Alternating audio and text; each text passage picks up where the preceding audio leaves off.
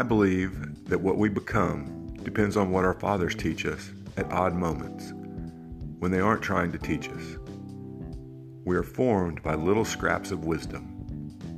Umberto Eco, Foucault's Pendulum.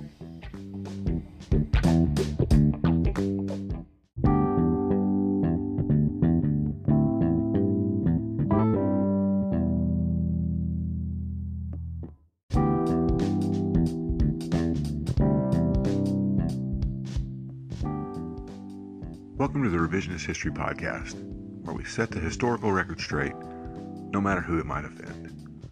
I'm Paul, and it's Father's Day in the United States. I am not really sure if Father's Day is celebrated on a different day in other countries. I imagine it probably is. So if you're in a country where Father's Day has either come already or is sometime in the future, well, happy Father's Day, late or early. But for those of you in the U.S., happy Father's Day. Today's episode is going to veer away from some of the more depressing and controversial things that we've had to talk about recently. Don't worry, we'll be back to those again this week. But today, we just wanted to keep it light. And rather than looking at historical fathers in a way that you might expect me to do, today, we're going to be talking about the best and worst literary fathers in history.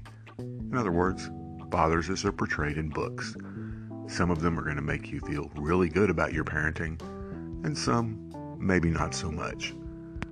In any case, I wanted to give you something fairly light to listen to this morning while you're waited on hand and foot by your children. So let's get on with the list of the best and worst fathers in literary history.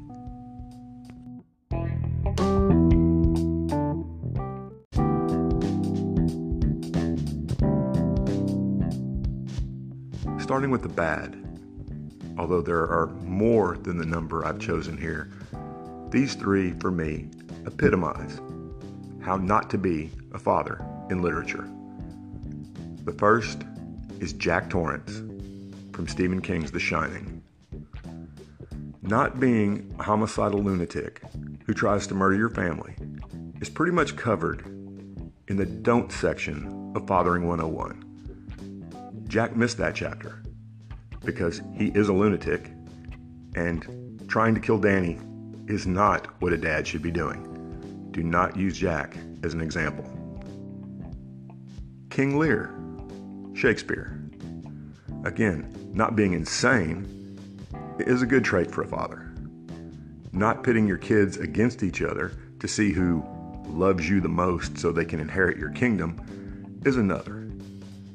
Lear fails on both of these counts and has come down through history as the poster boy of bad fathering. For me, however, one man stands even above Lear. Vernon Dursley from the Harry Potter series. Vernon is the worst of both worlds, dad-wise. He's overindulgent to the extreme with Dudley, spoiling him to such a degree that there's almost no way he can turn out to be a functioning adult.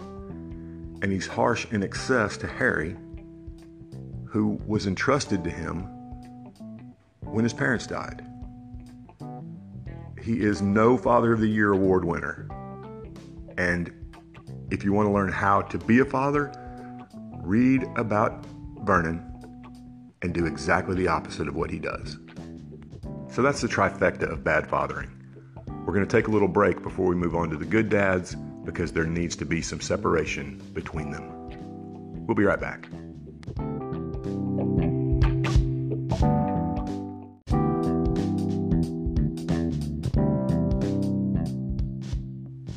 So we've looked at some bad literary fathers. Let's look at some good ones now. I'd like to think that these good examples came about because their authors had good examples for fathers. Unfortunately, we know from history that that's probably not the case. But anyway, let's start with the man who would most likely be Father of the Year in any literary competition, Atticus Finch from To Kill a Mockingbird. Atticus is, simply put, the epitome of what a father should be. And the example he gives is especially impressive given the fact that he's a single father teaching his two children how to navigate the world by doing the right thing when it's not popular. He's a great man all the way around, but he's really a great dad. Just ask Scout. One of my favorite literary dads comes from the Harry Potter series and is the very antithesis of Vernon Dursley. That's Arthur Weasley. He's the dad we all wanted. He's always there, always supportive, and always willing to get into trouble right alongside his kids. He manages to somehow navigate that near impossible line between authoritarian and playmate. Next, we have Bob Cratchit from Dickens' A Christmas Carol. Now, you've probably forgotten about Bob because it's June and not Christmas time. But does it get any better, dad-wise, than Bob Cratchit? Even in the bleakest of circumstances, he exhibits generosity and gratitude to his family. And his love for Tiny Tim even changes mean old Ebenezer Scrooge. Maybe he's a little too sentimental sometimes, but a lot better to be that than the opposite end of the spectrum. My next favorite literary dad comes from one of my favorite books of all time, The Shadow of the Wind, and that's Signor Simperi. We never really know his first name, we just know him as Signor Simperi. He's another single dad who teaches his son how to walk like a man, and also gives him one of the best gifts of all, a love of books. He got this from his own father, Signor Simperi Sr., who we meet in The Angel's Game. And the eulogy that's given for Signor Simperi Sr. is one that I really wish someone would give for me someday. Now, no list like this would be complete without a dad from classic literature, and the one that works best for me is Mr. Bennet from Jane Austen's Pride and Prejudice. I've got 2 daughters, so the idea of raising 5 just blows my mind. But Mr. Bennet pulls it off, and not in some cookie-cutter way. For the daughters that simply crave marriage, he finds ways to set up marriages. For Elizabeth, whose desire is for independence, he encourages her free spirit, her intelligence, and her desire to make her own way in the world.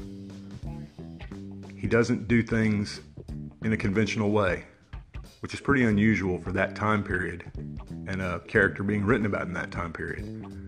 And he's a good example to all of us.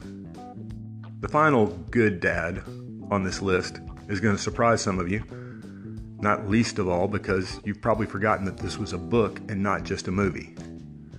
But if you want a man who cares about his family above all things, you want Vito Corleone from The Godfather. Yeah, he was a criminal, in quotes, but was there ever a literary dad who did more to make sure that his family was cared for and went to such extremes to make sure they were safe than Don Vito? No. They ate together, they celebrated holidays together, he kept them separated from the world as much as he could, the world that he inhabited, and hey, Vito was a great dad. The lesson here is, not all good fathers are saints. So that's 6 good dads versus 3 bad ones, which is a pretty good ratio. For all you dads out there, I hope you have a great day. Keep on reading.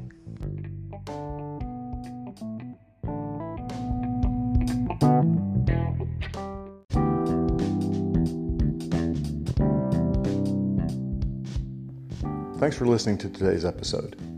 I hope you're finding this podcast both informative and entertaining. If you'd like to help us keep episodes like this coming, please consider clicking on the Support This Podcast link in the show notes. It'll help us create more content and go a long way toward making this podcast completely ad-free. Thanks again.